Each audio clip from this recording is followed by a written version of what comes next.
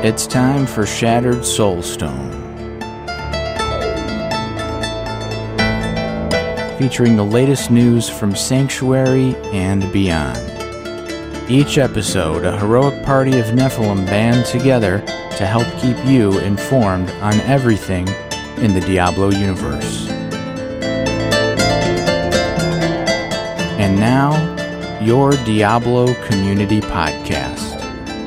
Coming to you from somewhere in Sanctuary, this is episode 380 of Shattered Soulstone, your Diablo Community Podcast. This episode is called Regulators. It is October 7, 2022, and this is Jen. I'm going to start off with a little bit of Diablo Immortal because I had something kind of weird happen. So during Season 4, I actually had enough platinum to make a Diablo Dark Clan called Shattered Soulstone. It's on the Soulstone server, which seemed like an obvious choice when this game launched. And so I made a clan, and I just waited until I had enough platinum to do it. And that's what I did. And then I picked the focus for the clan to be working on contracts because those are fun. And because I just started the clan and I didn't really have anybody in it yet. And I hadn't really mentioned it much at all. So I got that. That was during Season 4. And I put a video of all of my Diablo Immortal stuff that comes out good. Sometimes it's like, okay, nothing interesting happened. Forget that. But most of the time, if it's interesting, I'm like, okay, I'm going to put that over on my YouTube. The YouTube is Book of Jen, which matches the name of my website. You can find all my Diablo videos there if you want to do that. So I got sick, and then I got busy on work stuff and other stuff, and Season 5 rolled around, because I did this clan thing in Season 4. And all of a sudden, I'm not a shadow anymore. I'm like, okay, what happened to my clan? So I had to go through and talk to the guy in the bar, the mysterious something, and go through and do like some of the little sort of challenges within the Dark Clan area and all that. And I got my clan back. I got my Dark Clan back. It didn't disappear or anything like that, but it was kind of a shock to say, oh, okay, so there's a new lottery for getting into the Dark Clans, and I was like, I thought I was in it. I have a clan. What's going on? So I'm not sure if it's still like accessible or not, but I'm just going to see what happens. So I was not expecting that. I don't know if anybody else had a problem like this. Maybe I'll play a lot more than I do. I don't know, but that's a thing. That's a thing that happened. ABK has been writing some stuff on Twitter, as one would expect them to do. So on October 7th, they wrote, ABK Workers Alliance is one of many campaigns under code_CWA that will be participating in Extra Life for Kids this year. Help us fundraise for a good cause and solidarity. You know, it's a little Blizzard solidarity, blue heart kind of thing. That's how people are using it. So that's pretty cool. Obviously, a better ABK is the ABK Workers Alliance, and Code CWA is campaign to organize digital employees in tech games and digital industries with the CWA Union. So there's that. I think Extra Life for Kids is a really good cause. So I'm not sure exactly how they're going to fundraise. I didn't really see anything attached to that tweet, but it looks like if you sign up for it, you can help children's hospitals and things like that. So that's a good thing to do. And then, as you may have noticed, Overwatch 2 kind of had a rough start, and there was a DDoS going on and all of this kind of stuff. And on October 4th, when I think it was supposed to launch, a better ABK Workers Alliance tweeted, "Happy Overwatch 2 launch day. Have fun, be kind to each other, and remember the world could always use more heroes. If you see workplace discrimination or abuse, don't be afraid to speak up." And somebody else asked a question about that and said, so I gotta ask, for those of us that love the games but do not want to support abuse, what do y'all recommend? Do the devs want people to boycott to hurt the execs, or would they prefer people still play the games and bring awareness to the abuse? And a better ABK responded this way: "We're very proud of the work we put into our games, and we hope that hard work doesn't go to waste. If you, like us, are rightfully disgusted by the workplace abuse and discrimination that you hear about at our company and would like to support us, the best way is to amplify our collective voices on this account, and also we are GWA and we are GWA Albany." So there's a little bit more of that thread, and there is a GoFundMe, and it's organized by Jessica Gonzalez. That's not new. That's been around since 2021, so you can help them out with that as well if you choose to. Bonus Roll Productions, which used to be called Warcraft Radio until fairly recently, is still doing a giveaway. This tweet by them was posted on October 7th, which is today, and it is the last day to enter the Dragonflight beta key, to get a beta key for that. It's a World of Warcraft thing, obviously. I don't know a heck of a lot about it, but the way to do it is you can go to Bonus Roll Productions and enter to get a chance to win one of these keys by highlighting, leaving a review for your favorite shows on their podcast directory. And today's the last day, so by the time you're hearing this, it's probably done. I hope you got the thing if you wanted to do the thing, but Shattered Soulstone is on there. If you want to leave a review there, you can do that or not. It's entirely up to you. So let's move into Microsoft here and some stuff going on with regulators, which is the title of this show. Microsoft posted this thing titled, Our Vision for Gaming, More Choice and More Games for People Everywhere. And they have a bunch of gamers at the top of this. So one of them is a young woman wearing a pink tie-dyed shirt with a butterfly on it and some chain-looking earrings that are very shiny, wearing a headset, smiling and using, it looks like a console controller kind of thing, and looking at a laptop. Looks very happy about whatever's going on in that game. And then there's two people. I should say the first person looks Asian. The next one has two people, and they have brown skin. One has very short blonde hair, and the other has pink hair. And they are both looking at a phone, like they're trying to play a mobile game or learning how to play a mobile game together.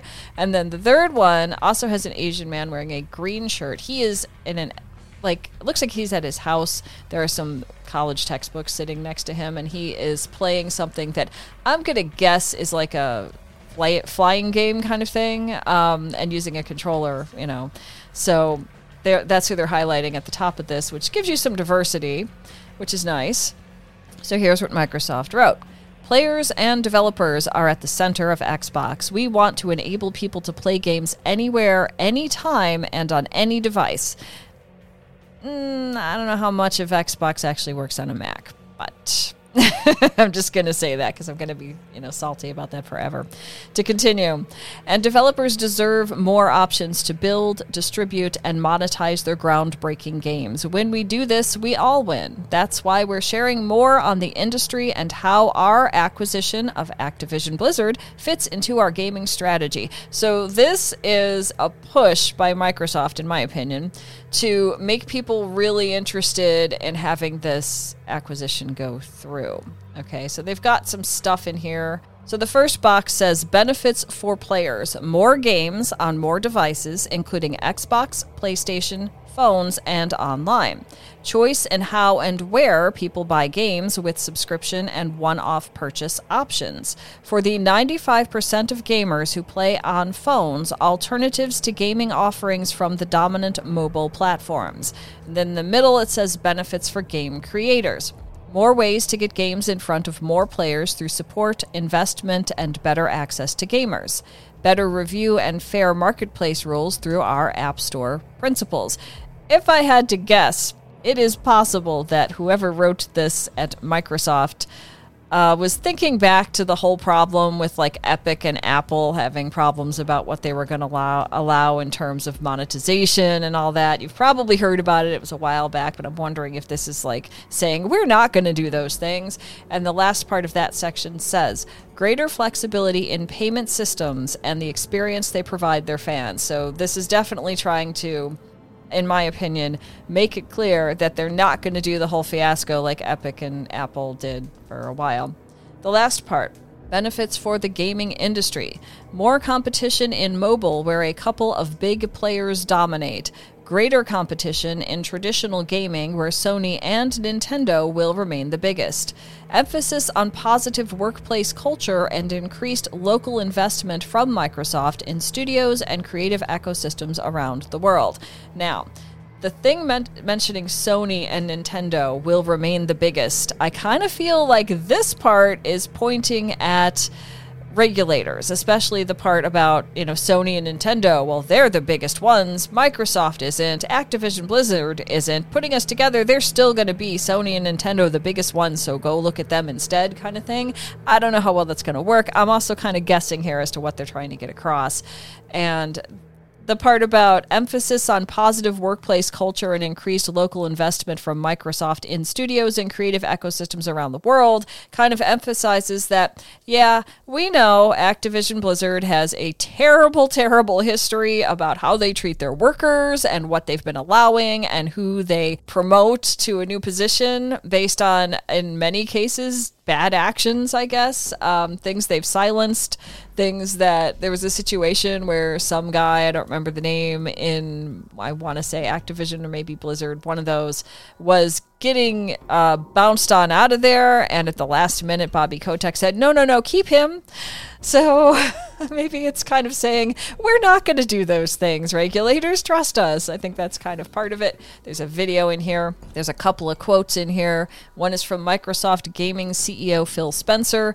Giving players choice in how they play their games makes gaming more accessible and leads to larger, more vibrant communities of players. Choice is equally important to developers. Developers benefit from having a diversity of distribution and business models for their games. Choice unlocks opportunities for innovation and enables the industry to grow. Then there's one from Microsoft Vice Chair and President Brad Smith, who wrote, "Too much friction exists today between creators and gamers. App Store policies and practices on mobile devices restrict what and how creators can offer games and what and how gamers can play them. Our large investment to acquire Activision Blizzard further strengthens our resolve to remove this friction on behalf of creators and gamers alike. We want to enable world-class content to reach every gamer more easily across every platform."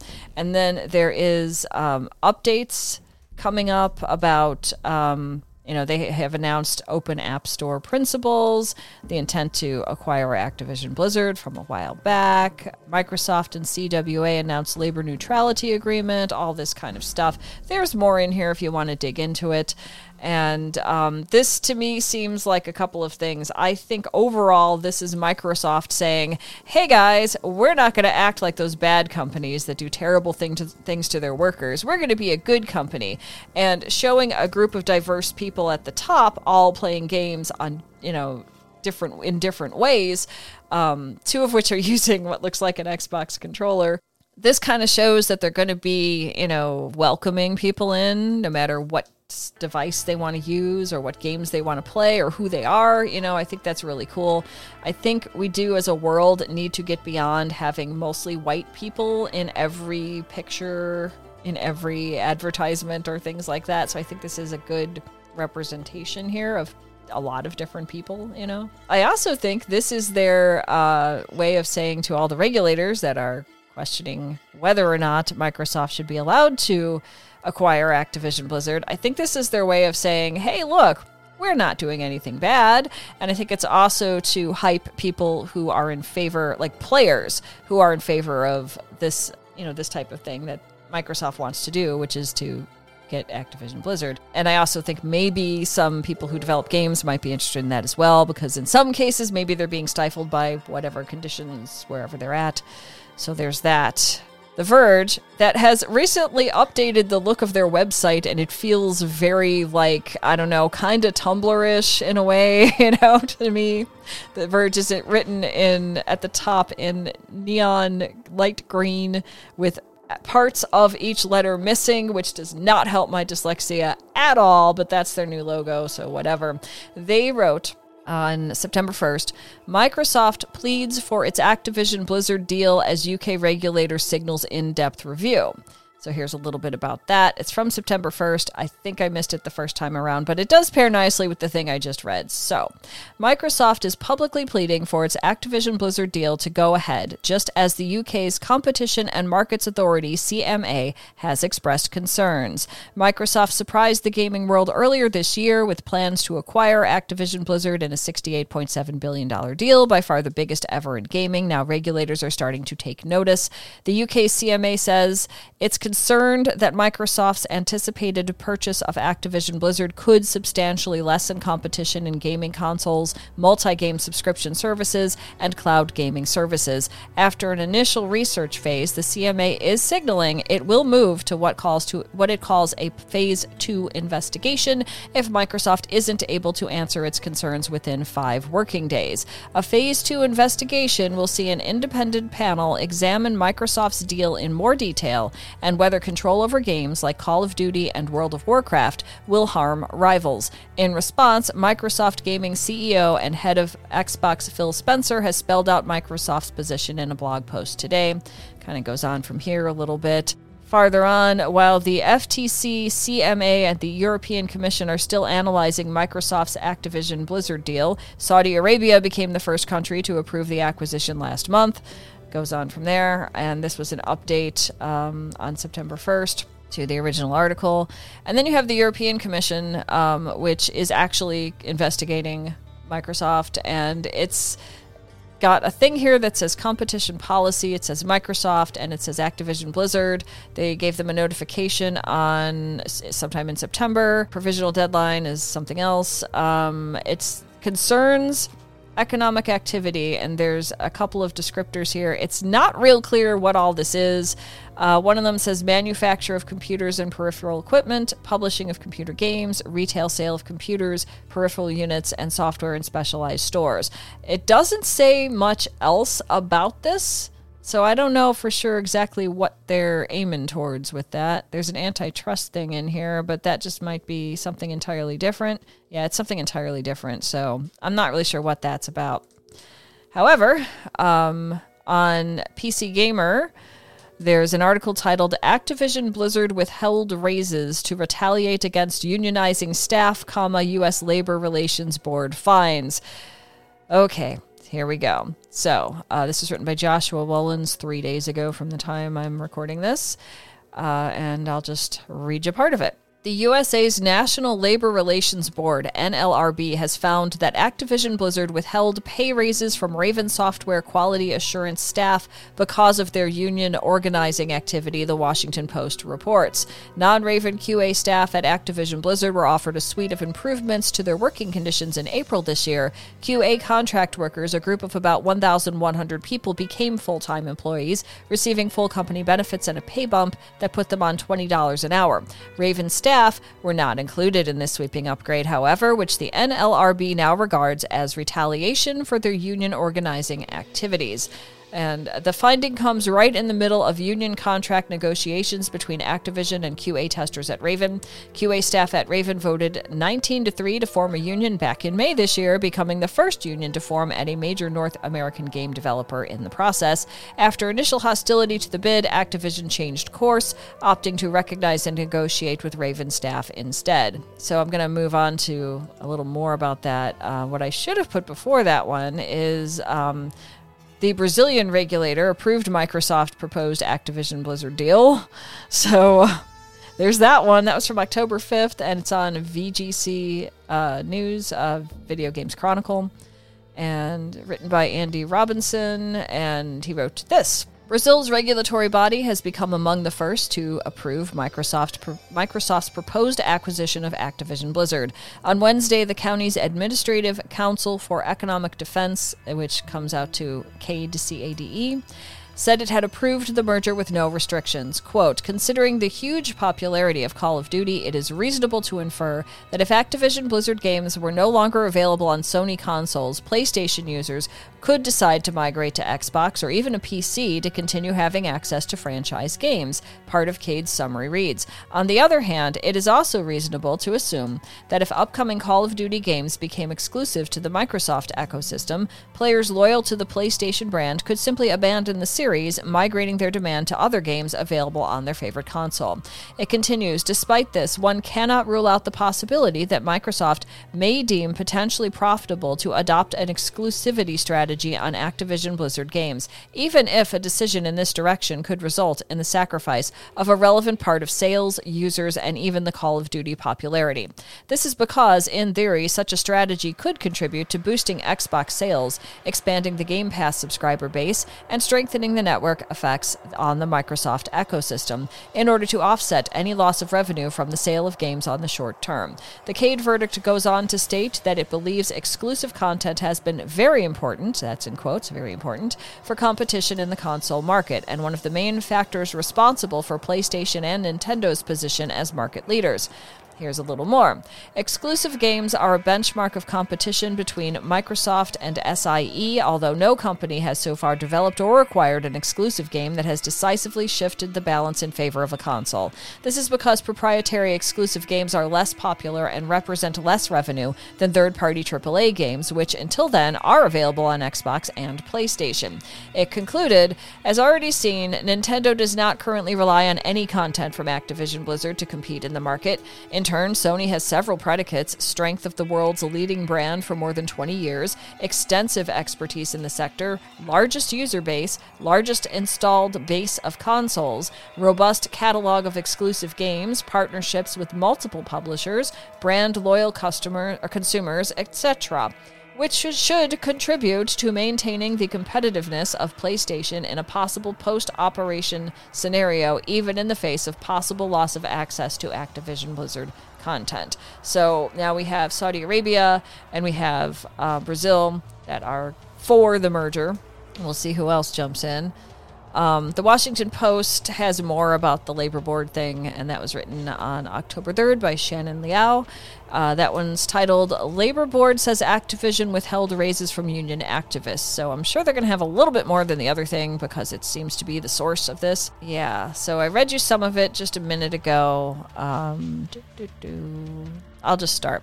The National Labor Relations Board has investigated and found that video game titan Activision Blizzard withheld raises from quality assurance testers at its subsidiary Raven Software, and that it attributed the withholding to the testers' union activity.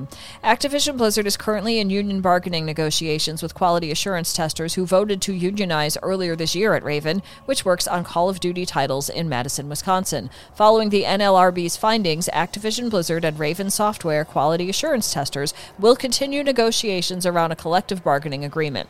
If the workers and the company can't agree on terms, the NLRB could issue a complaint, or, in the most unlikely case that the company refuses to settle, the board could prosecute the case before a federal judge. Quote, "It's a very preliminary win for the union at this point. It gives them a little bit of leverage," said Wilma Liebman, former chairman of the NLRB under former President Barack Obama, who said that unions often file unfair labor complaints in conjunction with bargaining efforts. It's part of their tactics, hit them wherever they can to put pressure on the company in order to reach an agreement with them and to stop violating the law.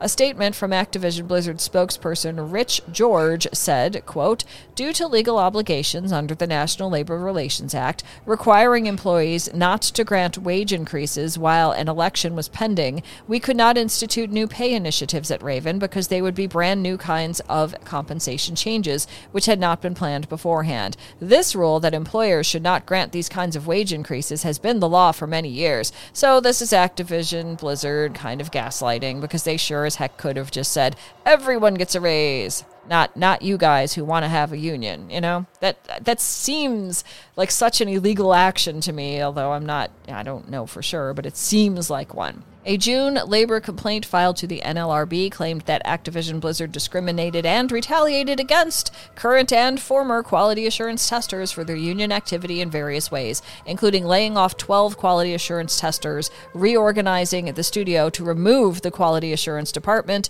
withholding benefits, and soliciting grievances. The NLRB also found that the company asked workers to air grievances while they were awaiting a union vote back in May. It is still investigating other parts of the complaint. On Monday evening, the Communications Workers of America filed an amended version of the complaint it initially made in June, alleging that the company continues to violate labor laws by keeping the studio reorganized without a quality assurance department. It added that the company withheld raises from the Raven workers and announced the withholding was due to the union activity. So that's pretty freaking blatant, right? I'm not giving you raises because you want to have a union. I mean, it's just monstrous, In May, a group of 28 Raven quality assurance testers won its bid for a union at the studio. The workers, who have organized as the Game Workers Alliance, told the Washington Post they hope others in the video game industry will follow suit. Before the May election win, Activision Blizzard's president and chief operating officer Daniel Alegre had tried to meet with union bargaining members in Wisconsin. This meeting attempt was uncovered during the NLRB's testimony process. And then there's a full paragraph of gaslighting from George, the Activision Blizzard spokesperson, to the Washington Post. I don't really believe much of anything coming out from Activision or Activision Blizzard anymore. I haven't in a while. I think most of you realize that a lot of this is just malarkey. So, yeah, there we are. That's most of the article, not all of it, though. And everything I talk about today, possibly with the exception of the thing I talked about with Diablo Immortal, is going to be in the show notes at shatteredsoulstone.com. That you can click on and read all the stuff if you want to. TechCrunch has an article titled Activision Blizzard illegally withheld raises from unionizing workers, labor board fines. I'm sure that there's stuff in here from the other stuff. An Activision Blizzard spokesperson emailed a statement to TechCrunch, so I'm going to read you a little bit before that part. Now, the NLRB has officially found merit in the union's complaint, declaring that it was illegal for Activision Blizzard to withhold raises. The consequences of this finding will weigh into negotiations over a collective bargaining agreement between the GWA and Activision Blizzard. Despite formally winning union recognition, it can often take unions over a year before coming to contractual agreement with management. Quote, despite their best efforts, Activision's constant attempts to undermine its workers and impede our union election have failed. We're glad the NLRB recognized that Activision acted illegally when they unequally enforced policies by withholding company-wide benefits and wage increases from Raven workers for organizing, the GWA said in an emailed statement to TechCrunch. An Activision Blizzard spokesman emailed a statement to TechCrunch. Here it is. Due to legal obligations under the NLRA requiring employers not to grant wage increases while an election was pending, we could not institute new pay initiatives at Raven because they would be brand new kinds of compensation changes which had not been planned beforehand. This rule that employers should not grant these kinds of wage increases has been the law for many years. Again, I feel like this is gaslighting, Activision Blizzard is also facing scrutiny from the NLRB for the solicitation of grievances. Prior to the union vote, COO Daniel Alegre offered to fly to Wisconsin, where Raven Software is based, to speak with workers about their complaints, but this practice is barred by the NLRA since it can lead to coercion. And then there's more gaslighting from Blizzard's guy here. So yeah, there's that. There is an article here from Bloomberg. It's actually on aufinancyahoo.com because Yahoo is one of those sources that gets to bring in other news sources every so often, but they don't last long, so here we go. This one from Bloomberg is titled, Activision's Compliance Chief Steps Down Ahead of Microsoft Deal. This is written by Cecilia D'Anastasio on September 30th of this year. Activision Blizzard Inc.'s Chief Compliance Officer, who drew scrutiny over her response to sexual assault allegations last year, is stepping down as the video game publisher seeks to close its sale to Microsoft Corp. Frances Townsend, who also serves as Executive Vice President of Corporate Affairs, leaves 2 years after taking her role. After Friday, she will become an advisor to the board and to the Chief Executive Officer, Bobby Kotick. Quote, Fran did a truly exceptional job, actually 4 jobs, with continuously increasing responsibilities and the most exemplary work ethic, Kotick wrote in an email shared with Bloomberg News. Goes on from there. I don't believe anything that man says. Yeah, Jen Brewer, the Senior Vice President of Ethics and Compliance, and Lucy Altman, the Senior Vice President of Corporate Governance, will fill Townsend's role. Brewer has been with the company for over a decade. The Wall Street Journal reported the move earlier Friday. Townsend previously held positions as a counterterrorism advisor to President George W. Bush's White House and a general counsel for McAndrews and Forbes. Shortly after taking the job at Activision, Townsend said she would focus on customer safety and the security and the security of their personally identifying information. She also said she would look into loot boxes, a mechanic for obtaining in-game cosmetics that is sometimes likened to gambling. In July 2021, after a California state agency complained alleged endemic sexism at Activision Blizzard, Townsend's response to the claims were roundly criticized. She described them in an internal letter as factually incorrect, old, and out of context. Y'all remember that? Like, well, that's old. We don't have to care about what happened to those people back then. Over 2,000, this is from the article, over 2,000 current and former employees of the company signed a letter calling Activision Blizzard's leader's response to the discrimination suit abhorrent and insulting. Kotick ultimately took responsibility for the incident, saying Townsend shouldn't be blamed. If I remember correctly, he wrote that and put her name on it, so yeah. And then we have Kotaku, which does not hold back at all on its titles for articles. This one is called Bush-Era Torture Apologist Steps Down from Call of Duty Publisher. Frances Townsend resigns as Activision's chief compliance officer, but will still advise Bobby Kotick. And there's a picture of her on CBS this morning, and it says, it's got a little blurb so that when you look at it, it's a video or it was a screenshot or something of it. It is a screenshot. And it says at the top, the Trump presidency, and then it says torture questions, Townsend on president and enhanced interrogation. So she definitely did that. Here's a little bit from the article. In a past life, Frances Townsend defended the legal basis for the torture method called waterboarding during George W. Bush's War on Terror. In a more recent one, she helped lead Activision Blizzard's initially tone-deaf response to a major sexual harassment lawsuit by the state of California. Now she's stepping down as the Call of Duty publisher's chief compliance officer after less than 2 years in the position. CEO Bobby Kotick announced the move to staff in an email on Thursday, the Wall Street Journal reports. Despite stepping down from the position, Townsend will still remain an official advisor to Kotick and to Activision Blizzard's board of directors, over which Kotick presides. This shift in the company's governing structure comes as Microsoft tries to convince regulators to let it buy the publisher of Overwatch 2 and Diablo 4 for $69 billion by June 2023.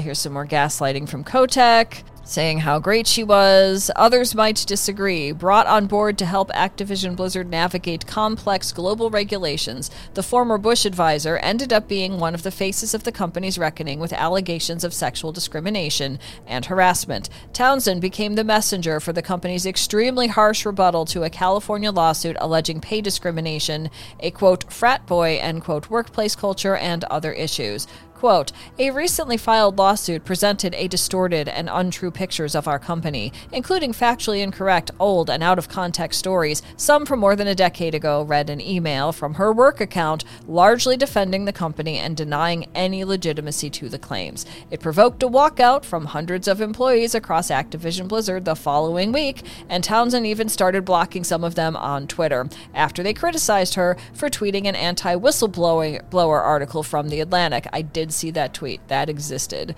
Eventually, she nuked her Twitter account entirely. However, the Wall Street Journal later reported that the original email from Townsend's account waving off the California lawsuit was actually drafted by Kotick. And it just goes on from there a little bit. Yup. There is a letter here from Activision Blizzard's spokesperson Rich George that provided Kotaku with a copy of an email to staff regarding Townsend's departure, but he declined to further comment about that. You can read the thing if you want to.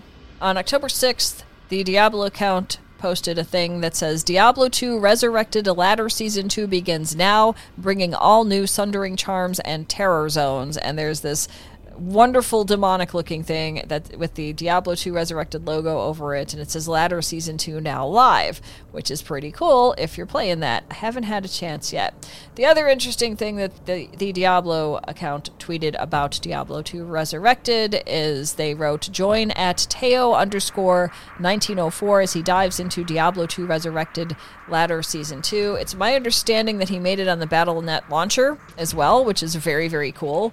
Shattered Soulstone made it to the Battle.net launcher a while back when they were highlighting streamers and podcasters and stuff. So, enjoy it, Teo. It's gonna be there for a little bit and then it'll be gone. So I hope you take some screenshots. This also goes towards the Diablo 2 Resurrected patch 2.5 now live. There was an update on October 7th, which is today. So here's the hot fixes and updates from October 7. Fixed an issue where the find item skill was always dropping a Sundering Charm when used on an eligible monster's corpse. Fixed an issue where the assassin's lightning traps were not receiving benefits from Sundering Charms. There was an update on October 6th. Ladder Season 2 is now live for all supported platforms. Give 'em hell. Also on October 6th, the patch notes denoted in red font have gone live for Xbox and PlayStation consoles. And there's a little bit more on that. I assume those of you that are into this are probably playing it right now. And I've seen a bunch of little screenshot things from the Diablo accounts on Twitter with all this stuff. It looks fun. I'll get there if I get there. I don't know. I also want to highlight a YouTube video from EchoHack called The Occultist, Diablo 4's legendary itemization and build system. And it's kind of long, and it's really in-depth. He does some really detailed things, weaves in some of the lore or storyline in there. Not necessarily this is what the storyline of the game is, but kind of to build a mood, I think. And he does a really good job, so you can check that out on YouTube. And that's all I have right now for this week's episode. I'm going to probably, see if I can do some more Diablo game stuff today and put that up online somewhere if I get the chance. And I hope all of you are having fun with whatever Diablo games you are choosing to play, or Overwatch 2 if that's your thing. You have been listening to episode 380 of the Shattered Soulstone, your Diablo community podcast. Missed an episode? You can find the show blog and listen to the show archives at www.shatteredsoulstone.com. Come join us in-game. Our in-game community and clan, both named Shattered Soulstone, in Diablo 3 and now hopefully in Diablo Immortal as well, are open to anyone who would like to join. You can also join us on Discord for the ultimate team and community-based experience. Find the Discord invitation link on our Twitter and Facebook page, as well as the Shattered Soulstone website. Thank you for listening.